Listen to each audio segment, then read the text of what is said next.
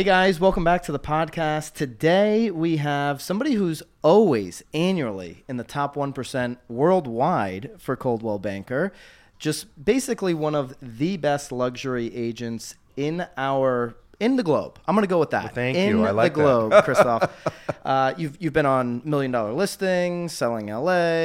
You speak fluent French and Spanish, and you're just an amazing luxury broker. Thank you. I am honored to have you on the podcast, Christoph Chiu. I'm excited you're here visiting me in Beverly Hills. I am too. This is quite the whole entire afternoon for us. We're going to do a little tour later, and Yep. we're excited about that. Show everyone a $20 million mansion and go have some lunch. I'm going to get some YouTube tips off you because you have 8 You got million that. plus views on your YouTube channel, which if you're watching this podcast on YouTube, you'll be able to get a link to Christoph's channel. So Cool. I want to start with anyone who's not familiar with you, your story. Go all the way back, like how you got into real estate. You're 30 plus years in the business. Bring us all the way back. If I can remember that far back, because you're basically, you were barely around as a little toddler when I started in real estate. That is true. So yeah, to go back, I started my career in real estate probably 1987, maybe it was 1988. It's about 32 years approximately. I barely graduated high school. I had a scholarship and then I lost it because I ditched too much school. And basically, my parents were pissed off, took away the car, took away everything. And I had to work, which I did, worked several jobs. I cleaned apartments, I valet parked cars, I worked at the Hollywood Bowl, and I was a fashion model. Oh, and I also worked at Dupar's restaurant as a cashier. So I was working and modeling and traveling a lot. And my wife now of 26 years, she said to me, how about getting a more stable job? I was 18 years old. And I'm like, what did you have in mind? I didn't know anything. She says, how about real estate? And, 18 years old, I thought, well, I can drive a fancy car, I can show pretty houses, and I can make a lot of money and be my own boss. I had no idea there was such a thing as escrows and title and insurance and loans and appraisals. I just, young and dumb at 18, I just thought, well, I'll get a license and I'll sell real estate. So I got my license, joined John Douglas Company, which is now Coldwell Banker. And the first office I interviewed at was close to, I was still living with my family at their home. And the first office I interviewed at, the manager said to me, what are your goals? I said, I want to make $1 million a year and drive a Rolls Royce. So I think she thought I was crazy and she did not hire me. She said, no, I don't think you're the right fit for the office. It was an area called Los Feliz, which is kind of it's not Beverly Hills, let's put it that way. So then I went to the next closest office, which was Hancock Park. The manager, Joe Love, did hire me. And I started doing 2 open houses a week, floor desk, up desk, whatever you call it. For a year, I had one sale. My first sale was $43,000 condo, and I made $1,700 commission. And the manager called me in like a year into the business and said, you're not really doing any business, and if you don't, step up your game, basically in 90 days you're out of the office. And I'm like, shoot. I don't want to leave the office. It was the best company, the best office near where I was living. And I'm like, okay. I started learning about prospecting. I went to a seminar which talked about calling expired listings and, pursuing expired listings. And at 18, 19, I didn't really know anyone my age that was buying or selling. And my family referrals and friends nothing was happening. Actually, my second listing was I think it was like a $100,000 house near downtown. I had it for 6 months and I couldn't sell it. Because literally the Hollywood freeway, it was literally above the Hollywood freeway. So you'd look down from the side of the house and it was the slope onto the freeway. So didn't sell that house. Not desirable. No, exactly. And so I learned how to prospect, and I started prospecting, and I started getting expired listings. And back in those days, expired listings were pretty easy to get. I would get them. And at the peak of that time, I was doing maybe like 65, 75 deals a year. Average price is about $230,000. And I was one of the top agents in the office. But I felt stifled, and I felt I couldn't grow there. I felt I was the big fish in the little sea. And Hancock Park was a very established... How far is that from here? Just so... It's about 3 to 4 miles east of here. Okay. But very different kind of area. Just very different. And back in those days, my manager was British. He'd say, Christoph, you're much too flashy for Hancock Park. With that exact accent. And because I'd had a diamond earring, I'd wear like pink suits and no socks, and it was a very conservative, old money neighborhood. Was the $250,000, was that the average price point at the time of that area? No, in that area at the time, the high price point was $3.5 million. Okay. The average in that luxury area was more like $1.2 million, $1.3 million. Okay. But I wasn't doing a lot of luxury at that point at all. I was just doing mostly first-time buyer houses, like 150, 200, 300. I remember when I got my first listing for 489, I was so excited, 489,000. So I just started working it, and it started working, and I started selling, and basically went from 1,700 to like 20,000 in commission to like 40 to 80 to, I was like doubling every year. And then, gosh, maybe 8 or so years into that office, I was then training director for the office, and training all the new agents, because I think I was like 23 years old at the time, and I wanted to make extra money. So I said the training director was leaving, and I made a proposal of becoming the training director, and they hired me. So that was nice, but I still wanted to be somewhere else. So as a training director, I would go to the conferences for all the other managers in the company, and we're sitting at lunch, and one of them, the assistant manager of Beverly Hills, said, "Why don't you come to Beverly Hills?" And I said, I've always wanted to. I've just never done anything about it. So the manager said, "Why don't you come interview with me on Friday?" It was a 3-day management retreat. And so I went in the next day. They said, "We'd like you to join." I went back, packed up my stuff, and just moved immediately. It was not even a question if I would move here, because I'd been building my social world and our life in the Beverly Hills area, although we were living in South Pasadena, which is like an hour drive east of here. Living in South Pasadena, working in Hancock Park, but our social world was in Beverly Hills. So it was a no-brainer to move. I moved my office immediately, and I think it was 4 or 5 years later when I physically moved my home from South Pasadena. We moved here, and that's kind of how it started. And but once I moved to Beverly Hills, I was in the right spot to do luxury, because then I had unlimited price ranges, and I had the clientele, and I started really focusing on the luxury market. And for me at that time, I was still prospecting when I first came here. So I kind of made the decision. Every year my price point was coming up. When I moved here, it was like 280. Then it went to like 350, then 500, and then 780. So every year with a new price point, whatever that average was, I would not go after listings below that average sales price. Keeping your transaction number the same or close to it? No, I don't do as many transactions. Yeah, At the peak of my business in Hancock Park, I was doing like 65, 70 deals a year. Which is a lot for any It was a lot, yeah. individual agent. I think at the most I had was like 25 or 30 listings at a time. Okay. Most of them were on lockbox. They were all starter homes. It was easy to... Beverly Hills is a very different marketplace. You can't do lockboxes unless they're vacant. So now I do maybe 15 to 20 transactions a year. It's just a different price point. Sure. Yeah. I mean, it can sometimes be 6, 8 million. It can sometimes be 12, 13 million as an average. If I get some really big ones that pop that year, then it kind of blows all the numbers out of bounds. So that's kind of how it all started. But luxury's my thing, and that's what I'm really good at. And so I really try to focus on that, because that's where, if you feel good and feel right in that element, it comes across and you sell more properties. So here you are now. Yeah. You've sold hundreds and hundreds of millions of residential real estate, one of the top luxury brokers with Coldwell Banker. A lot of people will look at that, and to your point, we talked about this before the podcast, where people are like, "Oh, Christoph, you must have been born into this. Right. You must have had family connections." But obviously, we just went through your story. That didn't happen. Yep. A lot of people, Art Williams, who built Primerica, always says it's all about those individuals, those salespeople that put in 5% more, that just do a little bit more, right? The difference between, and this is a speech of his from the 70s, the difference between a $50,000 earner and a $500,000 earner is typically just 5% more. It's just a little bit more. Yeah. What's your definition of 5% more or a little bit more that got you to where you are today? Good question. In terms of work ethic and all that, that's critically important. Even to this day, I'm at the office typically between 6 and 7 a.m. at the office. I have a lot of international clients, so I want to, first of all, start my day with affirmations and role play and all those things, and kind of planning my day, doing my little social media stuff and checking on things and emails. And by the way, you have an office setting to do that. This is a spa-like environment in here. It's true. I created it as such with the right feng shui, fountains and plants and aromatherapy diffusers and crystals, all the things that, look, I spend half my days every single day of the year pretty much in the office. So you need to have a nice environment. So work ethic is critically important. So I'm here early every day. I mean, typically I come in, 6 to 7. I usually leave around 6 or 7 at night, unless we have an event. And the extra 5%, I never thought of it quite that way, but you always have to put the extra effort. And sometimes I'm ready to leave. I'm exhausted. It's like 6 o'clock or 6:30. I'm like, oh, there's that one call I forgot to call. I got to call them, and I just make that call.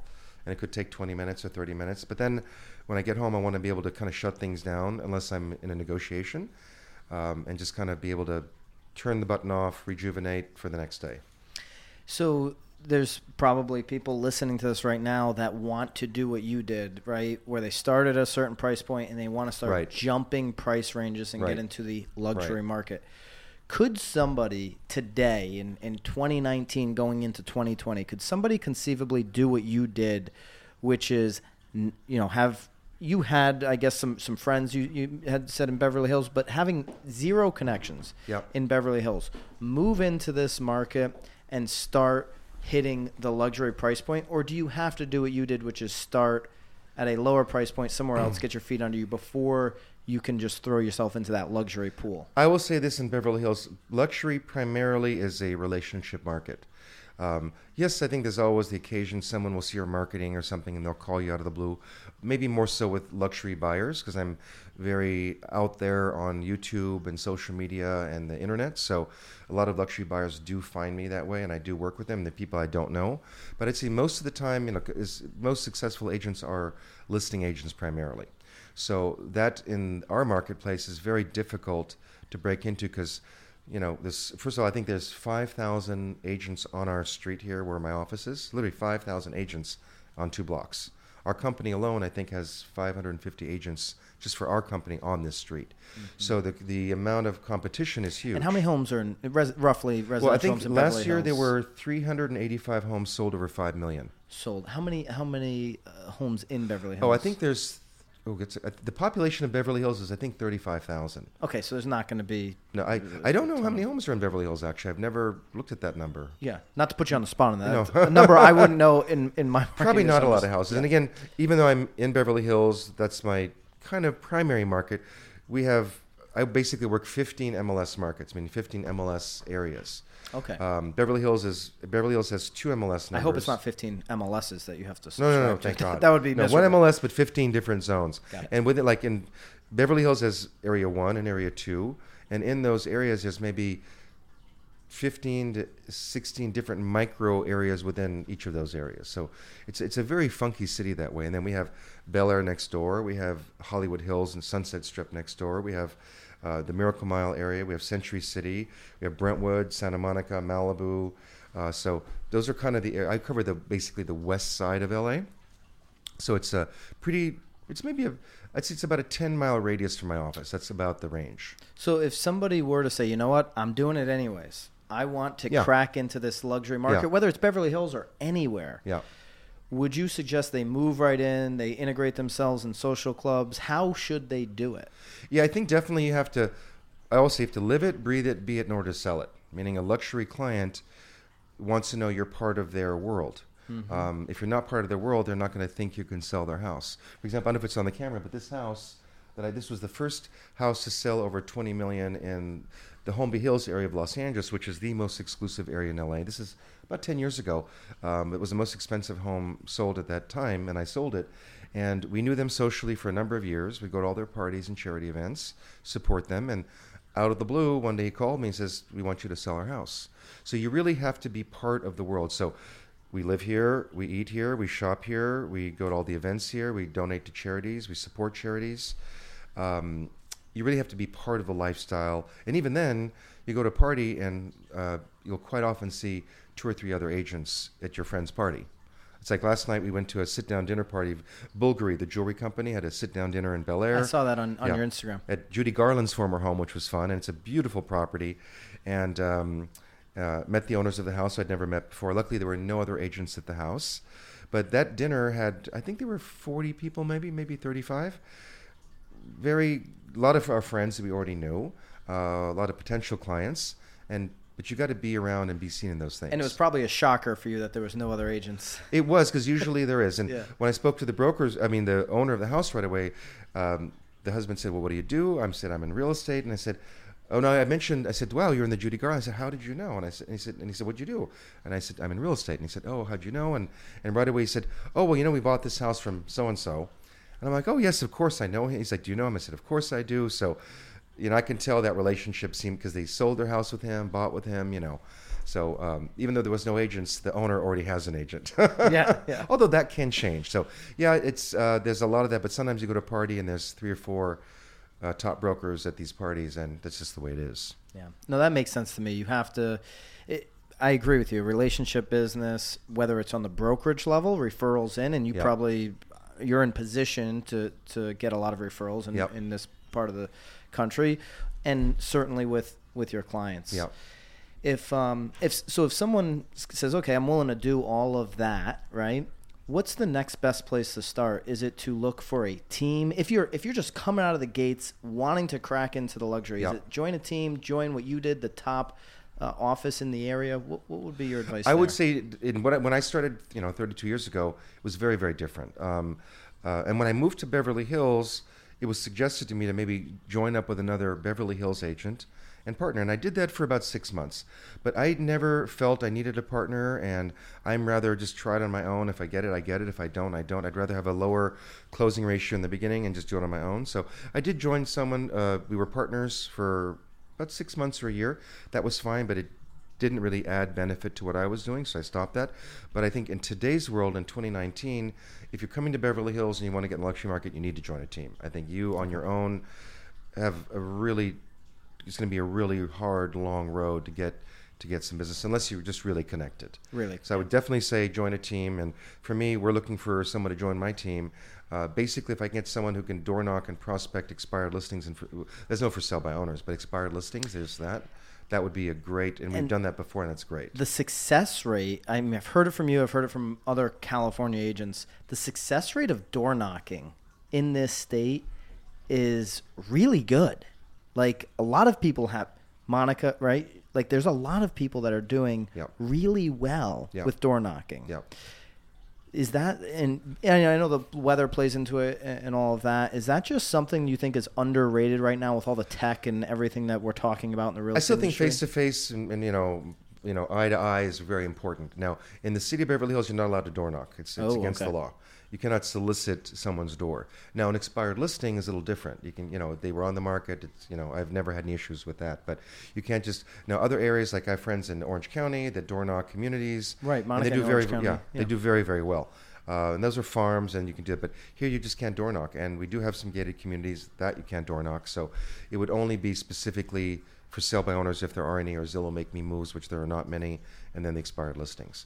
But to me, that's when I've had that done in the past, it really worked out quite well because they just get me a name, a number, someone I can talk to, and surprisingly, about 20% to 25% of the people are home during the day in Beverly Hills. So that was surprising.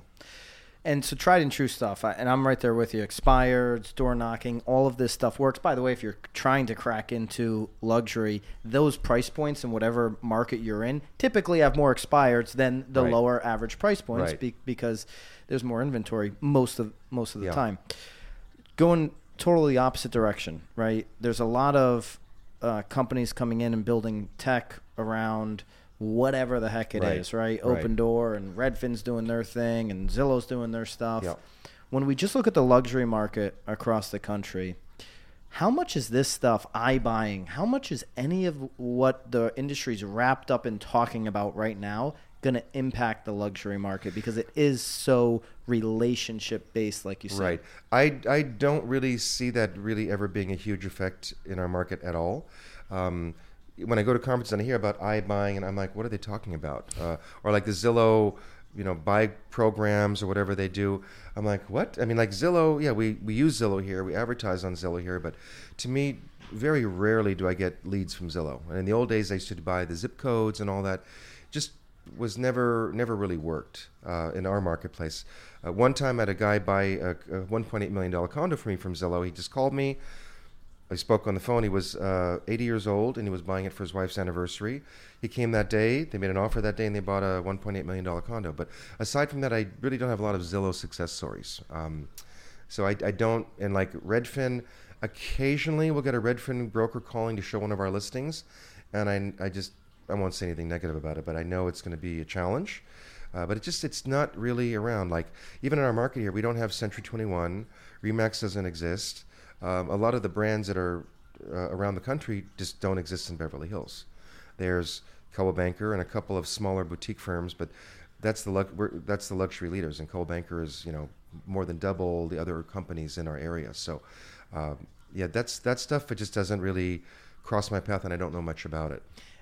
Typically, your clients are going to be more demanding.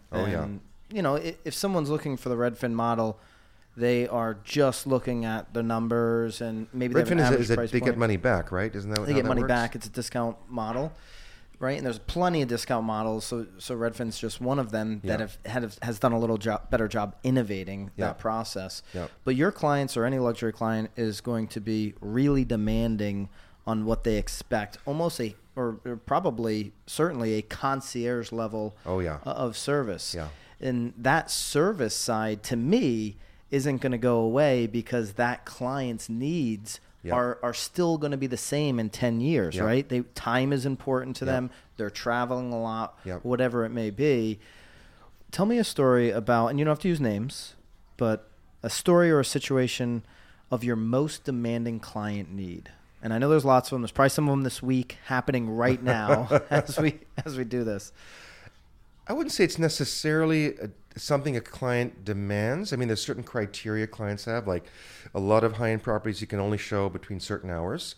They will not show if there was a big wind last night and the house wasn't gardened properly, and even if they have full-time gardeners and full-time staff, you can't sometimes touch light switches and things like that. So every owner is different, and you have to just understand what they're looking for and what they want. But demanding can come in all shapes or forms. Demanding is they need me to be there for all the showings, which can be challenging because I can't be everywhere all the time. And but in terms of really demanding things from me, I wouldn't say they really demand, because we do provide a tremendous amount of service and go above and beyond. So we don't really have like them call and say, you got to do this. I would say, the only, let me just, I'm thinking of one right now. Let me see. I'm looking at a listing photo and thinking, the most challenging I had is I had a client. They were just every day, 2-3 times a day, they want to know what's going on. I couldn't post anything about their property, any photo, any marketing thing, any blog, nothing publicly without their approval first. So when we were marketing, it was a very, very large property, very expensive property. But every day when I would prepare something, it would have to go by them. They'd have to approve it, approve the copy, make changes. That was probably the toughest I've had to deal with. And 2 weeks into the listing, I thought to myself, I should cancel this. I really did. But it was over $50 million. And I thought, no, they're going to see how good I am and what I do, and it's going to be fine. Well, I ended up not selling the house, and we spent well over $100,000 marketing the I was place. waiting for we sold it. No, not that one. So, there's some clients who can just be... The clients who want to micromanage me and tell me what to do, that's the problem. That's that would be the demanding one.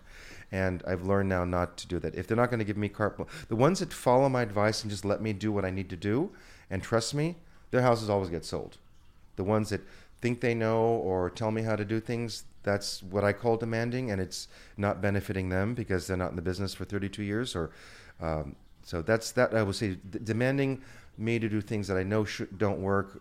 And that particular client wanted 4 covers of magazines and inside spreads, which we did because we wanted the listing. And of course, that never made the phone ring. The phone calls we got were from my online marketing. So I'd say demanding is just that, them asking me to do things that I know don't work. The bulk of your leads, and outside of your connections, right? The bulk of your leads are coming online marketing right now? Most of my clients are all past clients in Sphere or referrals. Past clients in Sphere, people I know, agent referrals. How about buyers on your listings? Where are they coming from? Buyers on my listings do come a lot from online. Okay. Signs still, we get a number of buyers from signs. That's still, it's not as much as it used to be. It's maybe more like 10% from signs. But I would say the buyers that just come to me to represent them in purchasing a home in LA, those typically, I wouldn't say typically, but maybe 30-40% of them will find me online. They start their search on Google typically or YouTube, and they search Beverly Hills, Bel Air, Hollywood Hills, whatever. They see my content. As you know, I've got like 2,800 videos online.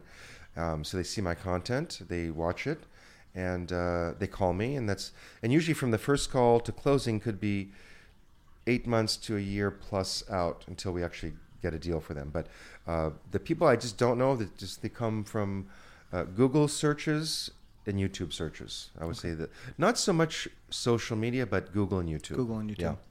Yeah. Yeah. All right, just to wrap this thing up, Yeah. I'm going to ask you just a bunch of random, fun, quick questions, and then Okay. you can answer them all. I won't promise quickly. I'll answer all of them, but or you don't have to answer all of them. First one I'll ask you mentioned the property that you didn't sell. You spent over $100,000. What's the most you've ever spent in marketing one single house? about 150,000. 150,000. Yeah, over a 12-month period. Yeah. Yeah. High-end properties, I typically take a 1-year listing contract. I won't do it for less. Yeah, Yeah, that 'cause makes it's sense. just- Is that the norm here? I don't know if it's the norm. I know for me it is. A lot of agents do it for 6 months, but it's so much time, effort, and expense. And a lot of these high-end properties take 2, 3, 4 years to sell, depending on how they price it. So I don't want to take it on a short term. So a year is pretty much the point for me on something over 10 or 20 million. Okay. So most about 150,000. You have a fabulous shoe collection. What's the most you've ever spent on a pair of shoes? Oh, I don't know if I should say that. Let's put it this way. More than my first car cost. Let's put it More that way. than your Yeah. first car. We'll leave it there. When I come back But to shoes get me business. People like shoes. Oh, and absolutely. It's a conversation starter. Sandra up in Halifax. Do you know Sandra? She's part of the Tom Ferry ecosystem. What's your last name? Sandra Pike. Oh, yeah. In of course. Halifax. Yeah. She does every closing. She buys a new pair of heels. I like that. And so in her market, they say, "Hey, Sandra, you got a new pair of shoes. It's Deals and Heels." So she's branded herself around. Yes, yes. I remember listening to your podcast about that. She gets business off of buying shoes. Yeah, yeah. Right? Well, I will say when you do what you love and you're in your environment and you're happy, that's when business comes to you. So I'm really into fashion and into jewelry and travel. So I've gotten a lot of business from being part of those things. Yeah. You buy a lot, you get invited to the parties, and the other people who buy a lot also go to the parties, and they're many people we know, and they're past clients, potential clients, or current clients. So the shoes, I love all the travel stuff you do. Best first class experience of any flight you've ever had? Oh, Emirates. We went to Dubai, and when we travel, we only like to... We got to find the picture and put that up. Oh, yeah. You have a great picture. You mean the I pajamas? Yes, in the pajamas. Yeah, I took a shower on the plane. I was in my pajamas. Whenever I travel, when I go to New York, I don't travel with pajamas on. Well, sometimes I do, actually. But anything that's international, like to Europe or Asia, of course, I get on the plane. The first thing I do is I put pajamas in a robe, my own. I don't like the ones they give you in first class. So, yeah, best travel experience airline-wise is Emirates. Singapore Airlines would be number 2, but Emirates is amazing because you basically have half of the top floor of the A380, I think it is. You have 2 showers. Last time we went to Dubai, it was my wife and I and oh my gosh, our friend, I forget his name right now. Anyways, 3 of us in first class, and there's 24 seats, and they're all private little apartments. And on Emirates, you can order what you want, when you want, a la carte. There's no set time to dine. You have vintage champagnes, and they're like, I said, I want a bottle of champagne, and I want this drink, and I want my iced tea, and you have a little refrigerator in your cabin just for your little drinks. The food is amazing. The service is incredible. But there were 3 of us in the 24 seats available, 3 people. Tyrese Gibson, yes. He was with us. It was Tyrese, my wife, and I on the flight to Dubai. And then we hung out in Dubai, which was really fun. Just the 3 of us, and we had I think 9 stewardesses and stewards to help the 3 of us. So everything we wanted was there. And taking a shower, that was my first shower on the plane. And I took one taking off LA, and then I took one landing in Dubai because it's a 17-and-a-half-hour flight. And I just figured I have to take a shower, right? Got to do it. And they have a wonderful bar, an actual bar with chairs and tables and lounges, which is nice. So yeah, Emirates, in their lounges are in Dubai. They have their own terminal, and in their own terminal, there's a economy floor, there's a business class floor, and there's the first class floor. Oh wow! An entire floor. There were 4 restaurants, shoe shiners, massage therapists, sleeping rooms. I mean, it was unbelievable. So that's my best. Did you want to leave the plane when you landed? It was more comfortable than being at home, really. It was more comfortable going 17.5 hours to Dubai on Emirates than going first class to New York. It's a much more pleasurable experience. And you could actually sleep 8 or 9 hours. And you have this private compartment with a real bed, not like those Delta flat beds and all. I mean, those are like tiny little flat spaces. Those are, yeah. The other airlines are like Singapore now has the new suites, which you can, if you're a couple, they put the 2 beds together, combine the compartments, Oh, wow. and you have like a queen size bed, which is like nothing like with like real sheets and pillows and the whole, not those, junky American United. I mean, first class in America is not really great. Right. And if it's not the lay down, it's really just extra leg room. Yeah. So, but most of the that's when we travel. We usually take the carrier for that country. If we go to Italy, we take Alitalia. France is Air France. Singapore, Singapore Airlines, because usually the airlines for the country typically are quite good in most countries. So, and I think it's important. Great. Yeah. I love it. Thank you. When I come back to Beverly Hills, with my wife, next time I'm here with my wife, what is one restaurant we absolutely cannot miss? Mr. Chow. Mr. Chow. Yeah. Mr. Chow has always been my favorite in L.A. They have it at L.A., New York, London, Kyoto, Vegas now, and Miami. So every time I go to those cities, I always go to Mr. Chow. The best tasting food. It's not regular like Chinese food like around the corner or takeout Chinese.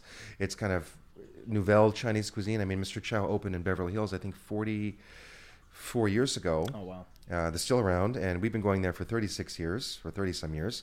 I just love the food, and it's the who's who. Anybody who's somebody, if they're in L.A. or they live in L.A., they're going to be at Mr. Chow for dinner.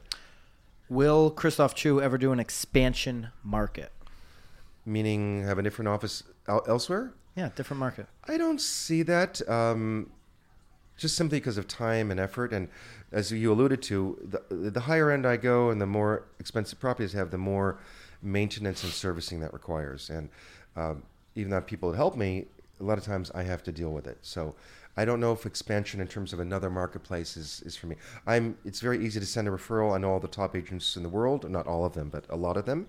And it's just much simpler to send out a referral, get a nice referral fee, and kind of watch over things for them than be involved day to day in another marketplace, at least for me.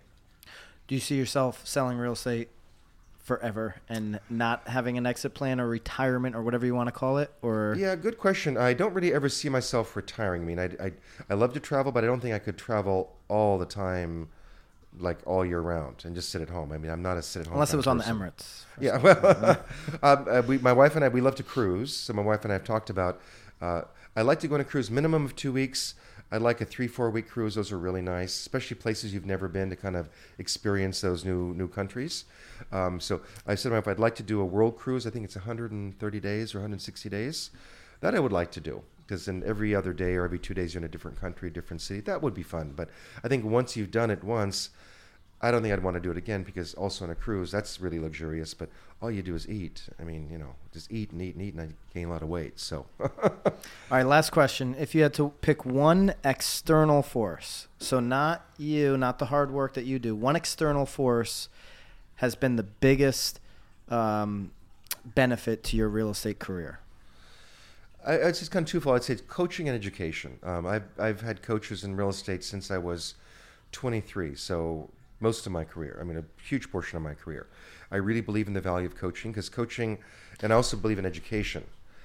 So to me, I go to 3 to 4 to 5 conferences a year with my coach and other people like you. That's how we met in the coaching world, and continuous education. I'm always educating myself. And let's face it. I mean, the market today is so different than 5 years ago, and technology is changing at such a rapid pace from every side of it. I mean, back 10, 12 years ago, nobody was doing videos. I mean, I was the first one to do them.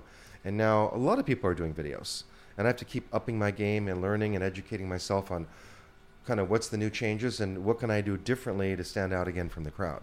So yeah, it's when I look at anybody that's at the top of their market, top of their field, we're talking about Josh Rubin, who's New York City broker, coming in today, flying in today, and I'll be hanging out with him tomorrow.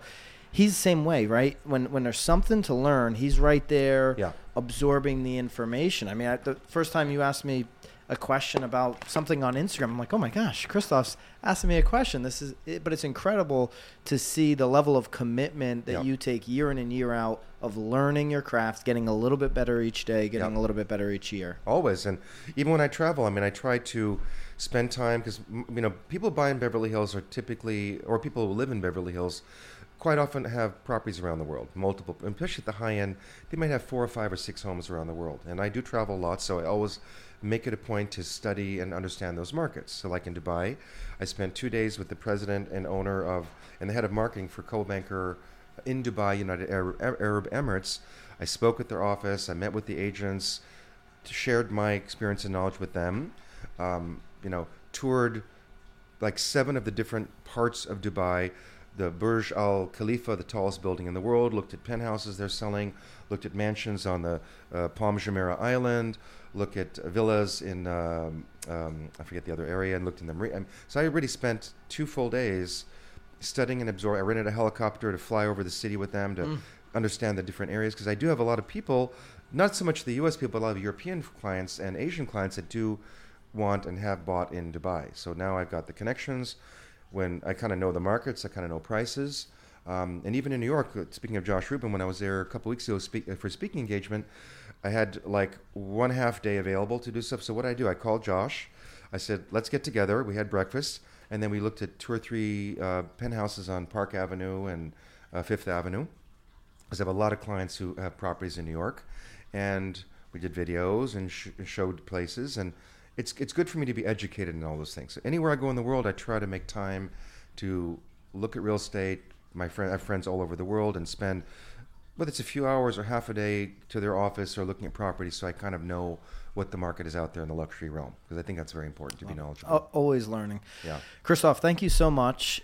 We've got to go. We're going to go tour one of your new one of my listings, $20 million listings. So if you're listening to this, if you're watching this, head over to, that's going to be a whole separate video. Head over to the tour of Christoph's newest listing. It's definitely something you want to check out. If you're on YouTube, we're going to link up all of your YouTube channel, which is fabulous. Again, that's over 8 million views. It'll be over 10 million views at any point here in 2020. For sure. It definitely will. Christoph, thank you so much. You've been gracious I'm so with your honored time. you came to LA to see me, and we get to hang out today. It's really cool. It's going to be fun. Nice. Thank you. Thank you.